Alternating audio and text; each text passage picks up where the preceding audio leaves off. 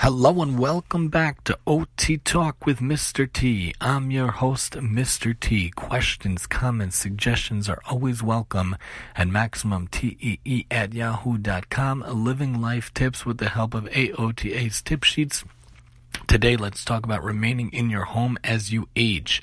Are you planning to remain in your own home as you grow older? Are you finding it more difficult to manage some daily tasks in your home? Do you or your family and friends have safety concerns about you living alone? As abilities diminish as part of the normal aging process, assistance or changes might be needed to maintain your independence and age safely at home. An OT, occupational therapist, will work with you to ensure that recommendations to increase independence and safety are specific to your wants and needs, skills, environment, budget, and other criteria. The following tips come from OTs who work with older adults to help them stay in their homes.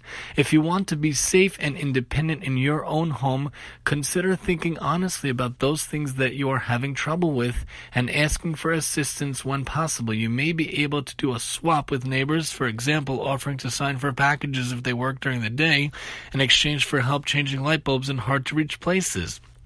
Consider hiring professionals for regular cleaning and lawn care, arranging for Meals and Wheels, or the like. An OT can offer expertise to provide an evaluation in your home to assess your skills, abilities, and safety, and make recommendations that meet your needs and reassure your family members.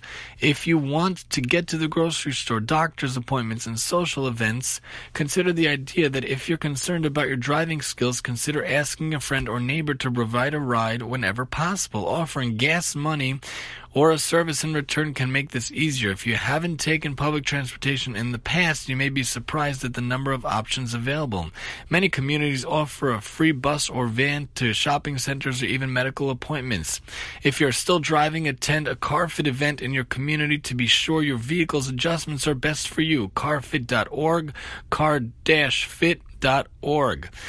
Think about avoiding driving during rush hour, at night, on busy roads, or in inclement weather. And an OT can consider all the options to help you get around in the community. These may include conducting a driving eval with the goal of addressing problem areas so you can drive safely, providing non-driving options for you to get around the community, helping you become comfortable with public transportation systems, and the like.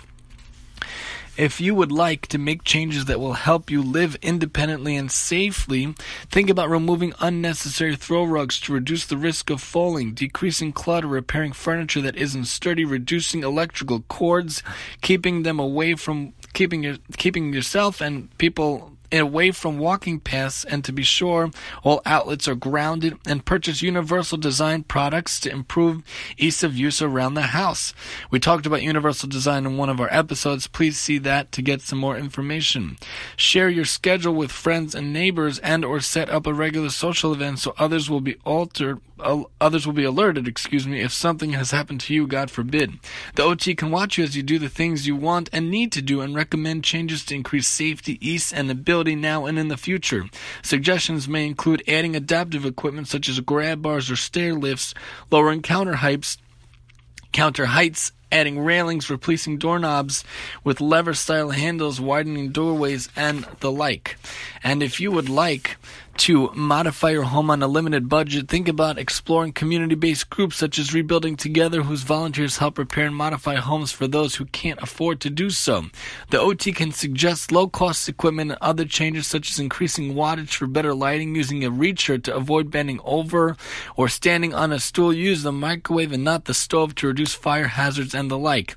An OT will also provide training on adaptive equipment, assistive tech, and the like. We talk about that also in another episode. To be sure the recommendations are right for you and will be used. If you're interested in having an OT help you stay in your home, ask your physician for a referral. You can also contact an OT in private practice who specializes in home modifications, and individuals like this can have CAPS or SCEM among their credentials. If you had a medical change and qualify for home health services, a home health agency will be able to provide an OT. Some area agencies on aging also employ OTs to address aging in one's home.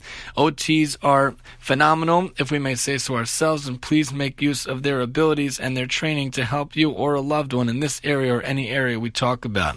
Join us next time we talk about some sensory challenges regarding specific holidays such such as those dress-up holidays like Purim or Halloween here on OT Talk with Mr. T. I'm your host, Mr. T.